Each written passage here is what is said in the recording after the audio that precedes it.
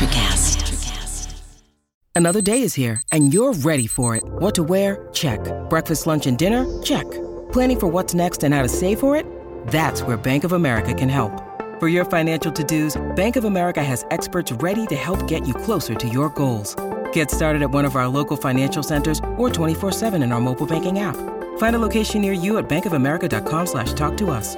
What would you like the power to do? Mobile banking requires downloading the app and is only available for select devices. Message and data rates may apply. Bank of America N.A., member FDIC. Welcome to the Starfleet Leadership Academy. Leadership development told through the lens of Star Trek. Your host, Jeff Aiken, is a 20-year veteran of the public and private sectors in management and leadership. He specializes in helping people unlock their true potential and is a huge Star Trek fan. And now, here's your host, Jeff Aiken.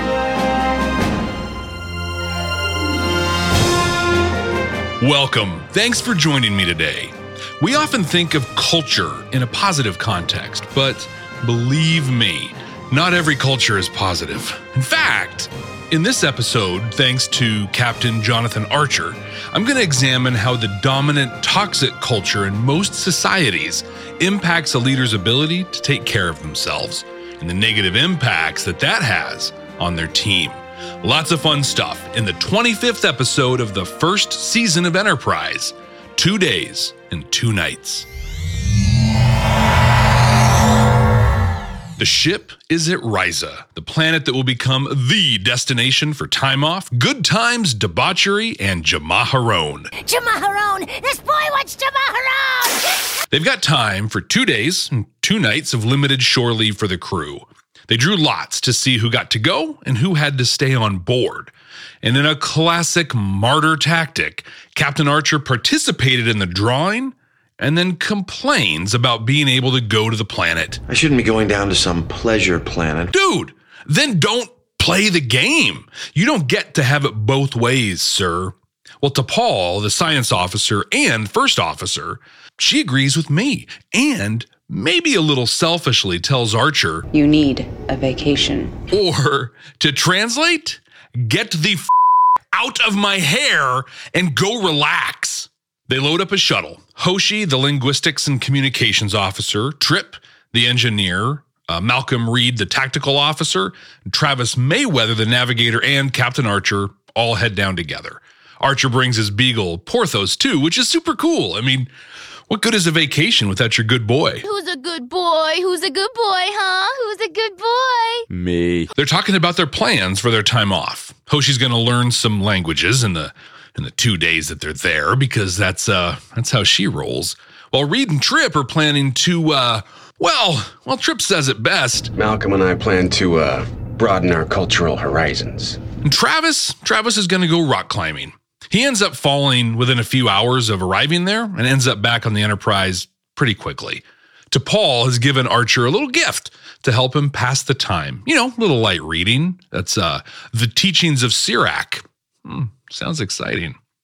So there's a whole story arc about how Dr. Phlox needs to hibernate for 6 days every year, but he's sure that he can get away with just 48 hours this time. They end up, though, waking him up early to help treat Travis, who fell when he was rock climbing. And it's a weird, sort of like attempt at kind of comedy while he's trying to recover from his false start hibernation. There's a couple sort of chuckle scenes, but I don't know. I feel like I pretty much captured it here.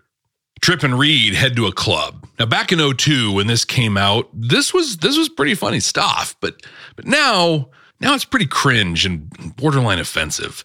But they're two guys that are way out of their element. What about that one? Archer's diving into Sirac's teachings when another dog ends up on the balcony with Porthos. This brings a neighbor from the hotel to his room. I'm Jonathan. Kayla. They hit it off and agree to go out the next day. Hoshi impresses some locals with her ability to learn Ryzen. She meets a guy named Ravis and they have dinner together. She's into him because she can't immediately nail his language. Even though she says that she speaks over 40, she still isn't able to quite get his down. And I totally get it. This is the name, just as an example, this is the name of the eavesdropper dude's planet. Yeah, looks like they're going to have a super fun night together. After an uncomfortably long time sitting at the bar, two women finally approach Trip and Reed. It's honestly pretty hilarious just how bad at this they are. We're sort of new to the neighborhood. We are two wild and crazy guys. I mean, to be honest, it kind of hits really close to home. I had no business interacting with women when I was in my 20s or my teens or my 30s. Yeah, let's just say I can really feel where these two are coming from here. But hey, looks like even the, cool kids can win sometimes. Have you seen the subterranean gardens? The ladies lead them down into a basement, and then they shapeshift into two creepy, early Buffy the Vampire Slayer looking demons, knock them out and rob them. Could sell their clothes. Oh, okay. Maybe nice guys do finish last.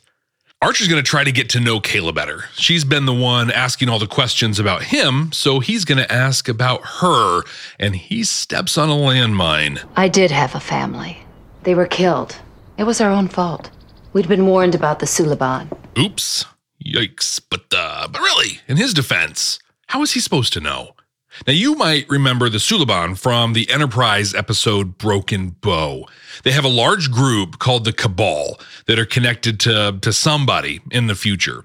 That person gave them genetic enhancements, and as a result of their orders from this person, they are extremely brutal. Now, while we've only talked about them once so far on the podcast, the Enterprise crew, and Archer specifically, has run into them a few times. This vacation just took a turn for the captain. Now, they share a drink, and she starts asking more questions. This time, though, not about him. She's asking about the Suliban and what he knows about them. But where do they come from? Where do they live? What are they planning to do next? As the questioning continues, he starts getting more and more suspicious. He's able to get a bioscan on her and sends it up to the ship for analysis. Turns out she's a Tendaran. Now, Tendarans, we'll learn in a future episode of the podcast, past episode of Enterprise, they're at war with the Cabal. One kidnapped Archer a while ago and interrogated him really roughly. Now, there's some cool Easter eggs in that episode I'm excited to share when we get to it. Well, Archer, once he learns this, confronts her. Your surgeons did a nice job. She denies it, but then she uses her fingernail to inject him with something that knocks him out. When he comes to, she's gone, and her hotel room is empty. They all get on the shuttle to return to the ship. Reed and Trip are pretty glum, but they're making the most of it. I'm guessing you two had an interesting couple of days? Fascinating culture, sir. And Hoshi is looking like she had a really good time. They get back to the ship, and, well, that's it. Brannon Braga, who along with Rick Berman created this series, summed up this episode in 2 words. Who cares? And I absolutely cannot disagree with him. The Starfleet Leadership Academy is supported by listeners just like you. Click the link in the show notes to support the ongoing production of this podcast. Shore leave. When you're on a ship, you look forward to it. And when you're watching Star Trek, you tend to watch with cautious optimism. You get some really good ones like TOS's Shore Leave and The Next Generation's Captain's Holiday. But then you get DS9's Let He Who Is Without Sin and, well, and this one. I imagine the pitch in the writer's room was like, hey, let's make Reed and Trip look like idiots. And then knowing that wouldn't eat up 45 minutes, they decided to give Hoshi a little romance, have a little fun with Phlox. Oh yeah, and I don't know, briefly mention the ongoing storyline arc in this season. Well, I think and I believe that if they were really, truly trying to be funny with Trip and Reed, they missed the mark. They make a lot of jokes rooted in toxic masculinity and cross into homophobia more than once. I don't think she's the right pronoun. But if you think it's worth the risk. Like all Star Trek, it's very much a product of its time, but even for 2002, this is pretty rough stuff. It was pretty fun watching Hoshi do her stuff. She's being all productive and studious and ends up with the most Ryzen experience of them all. I always wonder how much the foreign languages that they speak on this show are just gibberish that the actors make up. I'd say I kill it in my bones. And how much is actually written. Like, she said the same thing. She made the same sounds more than once, and the subtitles were the same. So I've got to believe that either they told her what to say, like they wrote it, or she's just really good, and she kept using the same sounds. I feel like the flock stuff, him waking up could have been fun, but it was, I don't know, pretty over the top and ridiculous. I mean, he was sleeping for 8 hours maybe. And if they'd explained that his hormones were adjusting or something like that, it might have made more sense. But instead, it's like he just woke up after 8 hours and is, I don't know, just being kind of weird. Incredible. What? I've been standing up for almost 5 minutes. I guess it was just a way to stretch time on the episode. I don't know. A couple of the gags kind of land, but none of them really do. T'Pol is great at the straight man to his chaos. You gotta think that John Billingsley is thankful for every dollar that he's ever earned for this episode. Still, everything that he's earned just isn't quite enough for what he tried to put up with. The Tandarin thing felt forced, and it did absolutely nothing except add a tiny bit of meaningless tension. The Suliban Cabal stuff it's actually pretty interesting in this season. They do some cool stuff with it. But watching this out of order, this felt just totally shoehorned in. And aside from her knocking Archer out, it's never really confirmed that she is a Tandarin and that this was all a setup to get info from him. Ultimately, I'm going to give total credit to Michael Dorn, who plays Worf and directed this episode. He's the one that pulled this all together and made it as fun as it was. Without his masterful touch, this would be an almost unwatchable episode. Command codes verified. This episode wanted so badly to be funny. I think that it forgot that it's still Star Trek. Even with that, we have the opportunity to talk about two critical topics. I'm going to talk about the importance of taking time off, really taking time off. And I'm going to pick up on a topic from the Starfleet Leadership Academy episode on Lower Deck's Second Contact, when I address how Archer is driven by the dominant toxic culture. Come to Quark's. Quark's is fun. Come right now. Don't walk. Run.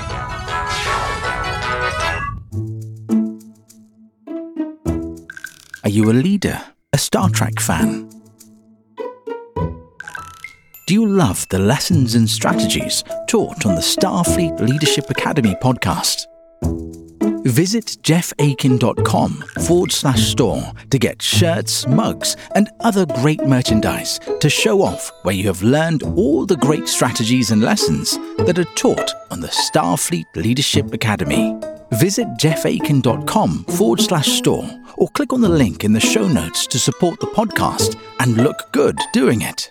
Parenting can be tough, but sharing stories, even the tough ones, are how we come together and strengthen our village. Connect with your team through these stories. Welcome to Our Village Stories, parenting through passion and grit. To become a villager, hit that subscribe button on Apple Podcasts, YouTube, or wherever you get your podcast. This episode of the Starfleet Leadership Academy is brought to you in part by Podcash. It's a collaboration between Racket and Stir. Podcash is free cash for your podcast. They recently gave away $100,000 to up-and-coming podcasters as a way to support creativity. If podcasting has been on your to-do list or you're already a podcaster, visit Podcash today. That's PODCASH.com to stay up to date with future Podcash happenings. I do carry a select line of unique artifacts and gemstones indigenous to this region. Work is hard. That's why they give us money to show up. We engage our minds, our bodies, our emotions, and even often our spirituality when we're working. And our whole selves, we're just not designed for that to go on all the time. An older study from 2016 by the World Health Organization, or WHO. Look, all I want to know is when you sign up the first baseman, How does he sign his name to the contract? The guy. Who? How does he sign his name? That's how he signs it. Who? Yes. Has some alarming statistics that demonstrate this. People that work for 55 or more hours a week have a 35% higher chance of having a stroke and a 17% higher chance of dying from heart disease than someone who works 40 hours or less. That's huge, and it's terrifying. Like, that money they're giving us to show up, we are literally killing ourselves for it. And that's not cool. Taking time away from work has a positive impact on those numbers. But here's the thing. You can't just take a day here, day there, maybe like a week. No, you need to take like at least 2 weeks off to really get the benefits of being away. It takes a few days to slough off the daily stress from work before you can really begin relaxing and enjoying yourself. And then it takes a couple days to get back into a headspace where you're able to return to work. If you're just taking 2 or 3 days or even a week off, you don't have enough time for this to happen. You're basically flocks getting woken up from hibernation too soon. Has it been 48 hours? No. Then why did you wake me? There's a medical emergency. Emergency? Then call the doctor. So even though some of the crew gets to enjoy a little time off in this episode, it's not enough to really make an impact on them. Other than some fun stories to tell, or in Trip and Reed's case, to never tell anyone, ever. And we see in this episode from Archer, something we see at least in the United States on a pretty regular basis. We see an active resistance to taking time off. Now, there are a lot of reasons for this, and they are all rooted in the toxic, dominant culture that pervades our society.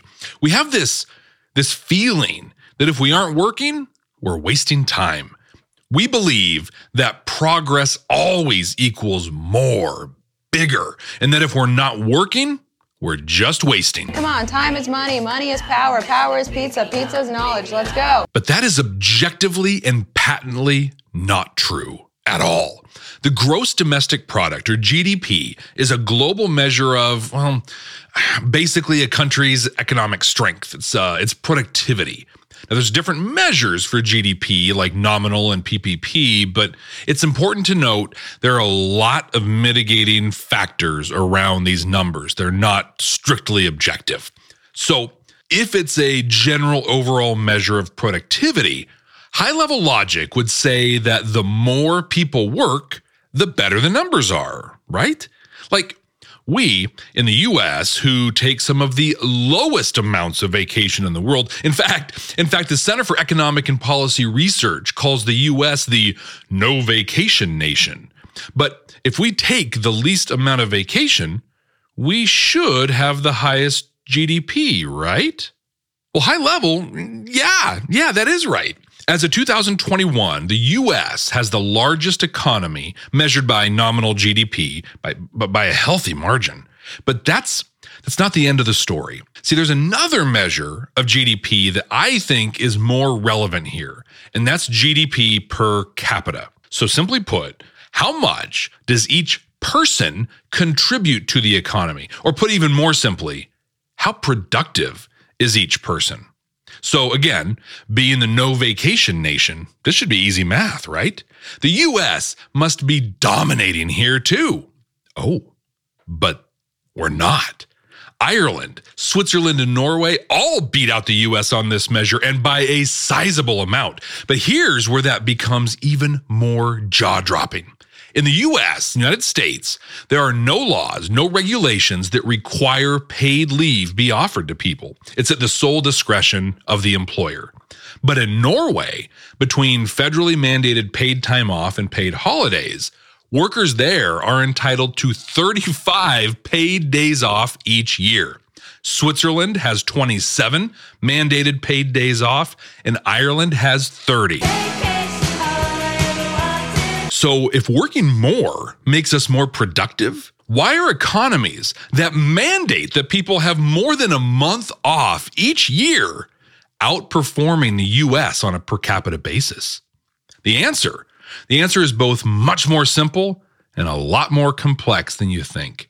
You're a leader, right? I mean, that's why you're listening to this.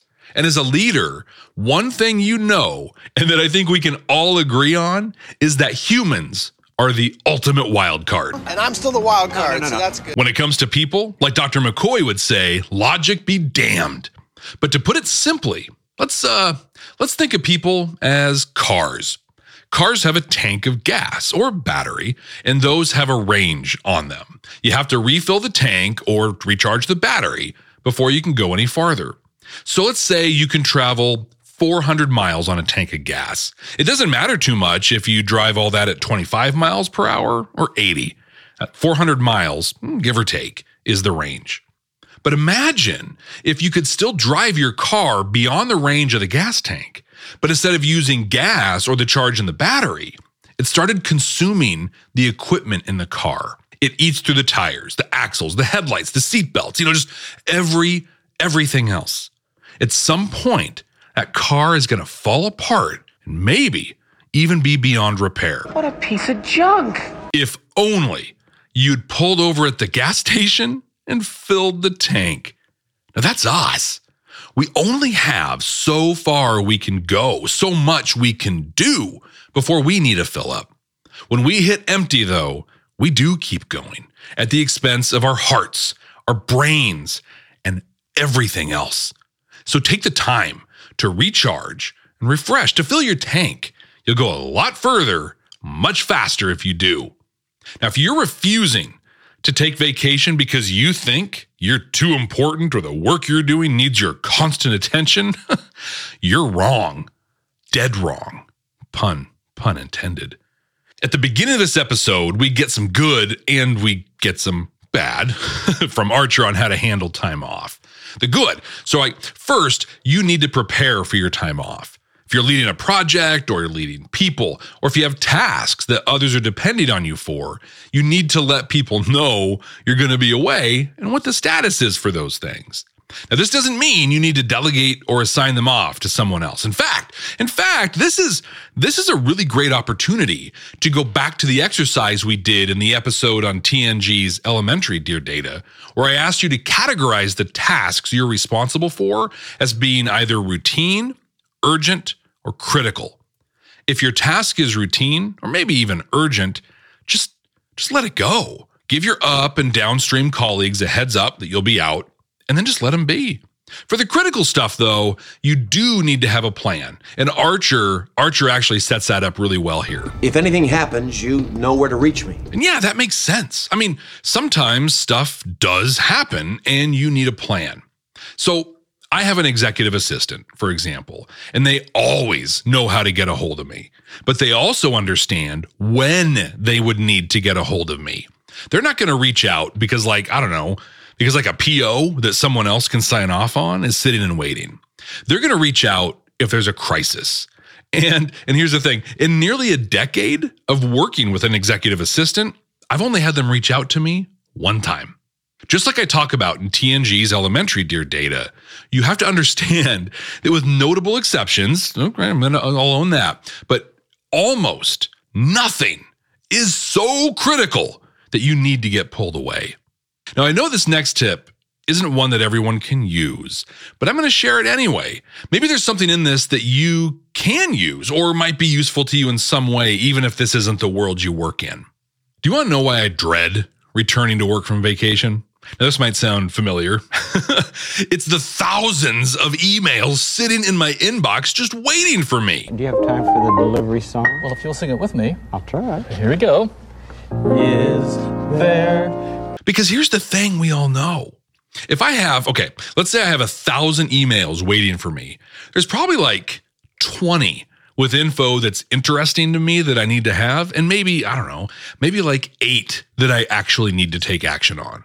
But the thing is, I've got to sift through all 1,000 of those to get to the 28 or so that matter in any way. So here's the secret, the stealth vacation day.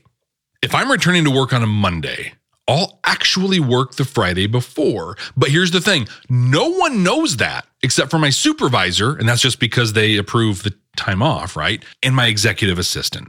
My calendar still shows me as out, and my email autoresponder says I'm back on Monday. But I log in, And then I follow this process to get through the literal mountain of correspondence. So step 1, before leaving on vacation, I turn on a rule that takes all the routine daily or weekly stuff that's interesting in the moment, but not beyond that. And then that rule puts those emails directly into the trash. These are the emails that I look at when I receive them and then never again, because I'll be getting another updated version the next day or soon after. Now, step 2, I use a tool called Cleanup or Conversation Cleanup. This deletes all the superfluous email in a conversation thread and leaves you with just the emails that have all the responses on them, including any branches on that thread. Already, with these 2 steps, I've gone from 1,000 emails to like 300. Then step 3. Okay, now we get into it. Step 3, I sort by sender. Generally, I know who's sending me emails and what level of urgency that person's going to have for me on the emails they're sending. So after sorting, the first thing I do is I look for any odd senders, people that may have reached out that don't normally, who might need something that I didn't anticipate. Then I go through the people that tend to send higher priority emails and I work through those. Now I'm down to like 50 emails and I'm 3 or 4 hours into the day. Now I can sift through those 50 and get to the 28 that really matter and start working through those by the end of the day. Then I get the weekend to finish getting in the right headspace for work. And when I show up on Monday morning, I'm mostly caught up and I can immediately start adding value. Hopefully, this is something you can either replicate and do, or you can at least leverage some pieces of this to help you on your own return to work. Now, that's the good stuff that Archer offers us, but he quickly descends to the bad. So he starts off by mansplaining the importance of his job to Paul. I don't anticipate any problems. Well, it's the problems you don't anticipate. And treats her like she has no idea how to do her job, let alone help cover for him. And then he plays the martyr, like he's so important to the ship that he can't be gone for 2 days? Can't be gone with his communicator and just a shuttle right away? Like, how is this any different than any away mission he's on? And on those, a lot of times he even takes Paul with him. But here's the thing. I believe it's the difference in his mind between working and taking time off that makes him act this way. If he's on an away mission, he's working, right? So everything is okay and he's contributing. I'm a Star Wars. But if he's relaxing and reading a book, it feels like he isn't. So he exercises one of the aspects of the toxic dominant culture we all experience. He believes that he is the only person, the only one that could possibly do his job. And he's simply wrong. Stuff goes wrong in this episode on the ship while he's away. Mayweather has a medical emergency and T'Pol handles it. In fact, Archer never even hears about what happened. There was no reason at all for him to be on the ship. T'Pol and the whole team had everything taken care of and handled. Now, don't hear from this that he and his role are unimportant. The captain is a key part of the operation of the ship, just like you're a key member and a key part of your organization. But we're part of a team, and teams help each other out. And the entire team, here's the other thing too, the other team benefits when we take the time to fill our tanks. Captain, you need a vacation. Just recently, I took a month away from my work, a whole month off. Now, some of it was refilling my tank, but it was mostly to take care of my family. My dad passed away earlier this year, and I needed time to grieve. I also had to help take care of all the work that comes with that. So I took a month. I took a month away from work. Now, was I buried? Was I absolutely buried in emails when I came back? Absolutely. Did I miss some things that I wish I was there for? Yeah. Did my team wish I was around to help on some tasks, some decisions they needed to make? Of course. But it was all fine. Everything was okay. They know their job super well, and they know what I've had going on because we communicate regularly. But here's the thing. When I got back, my tank My tank was full. I was ready to support the people I work with and add value in my work. I was able to progress projects that had been idling because I'd refreshed my perspective on them. And also, my team is so much more prepared for handling these tasks too. Me taking time away turns out to be an invaluable part of their development. So while logic might say that I was unproductive during that time, the reality is the entire team developed and is better for the time I took away. So do not succumb to the toxic, dominant culture. Take care of you so that others will know they can take care of themselves. Changing this culture is a huge undertaking. It's massive, but literally it starts with you. You have to be the change you want to see. Be the change you want to see in the world. To borrow a line that we attribute to Gandhi, when you change your behavior as a leader, others will begin to change theirs. And that is how we dismantle this toxic culture. And when you're on vacation and taking time to fill up your tank or recharge your battery, you want to look good and feel good doing it, right? Well, now you can. Check out the Starfleet Leadership Academy store by visiting starfleetleadership.academy/store or by clicking the link in the show notes. How's that for an off-the-cuff ad read? Seriously, though, I've got some cool designs up there, and you can get them on all kinds of things. Make an order, share a picture on social media, tag me, and I'll amplify you across my channels. I'm on Twitter at SFLA Podcast and on Instagram and LinkedIn at Jeff T. Aiken. That's Jeff, T as in Teachings of Sirac, A-K-I-N. Computer, what are we going to watch next time? Working.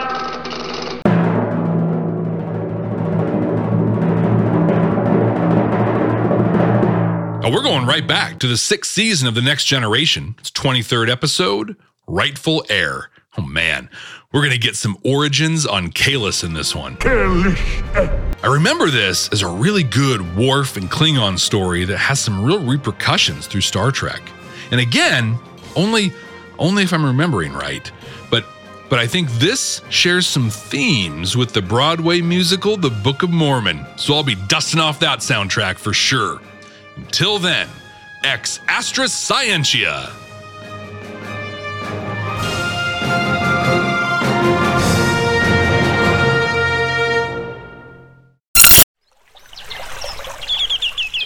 Are you passionate about saving the planet for future generations? Do you want to learn how to do it? If yes, then you need to tune in to the Nature Backed podcast. It's a talk show covering the changing world around us, from renewable energy, sustainable agriculture, circular economy, to ESG and social innovation. Don't miss this opportunity to discover how you can join the movement and make a difference. Subscribe to the Nature Backed podcast today on your favorite platform and get ready to be amazed. Electricast.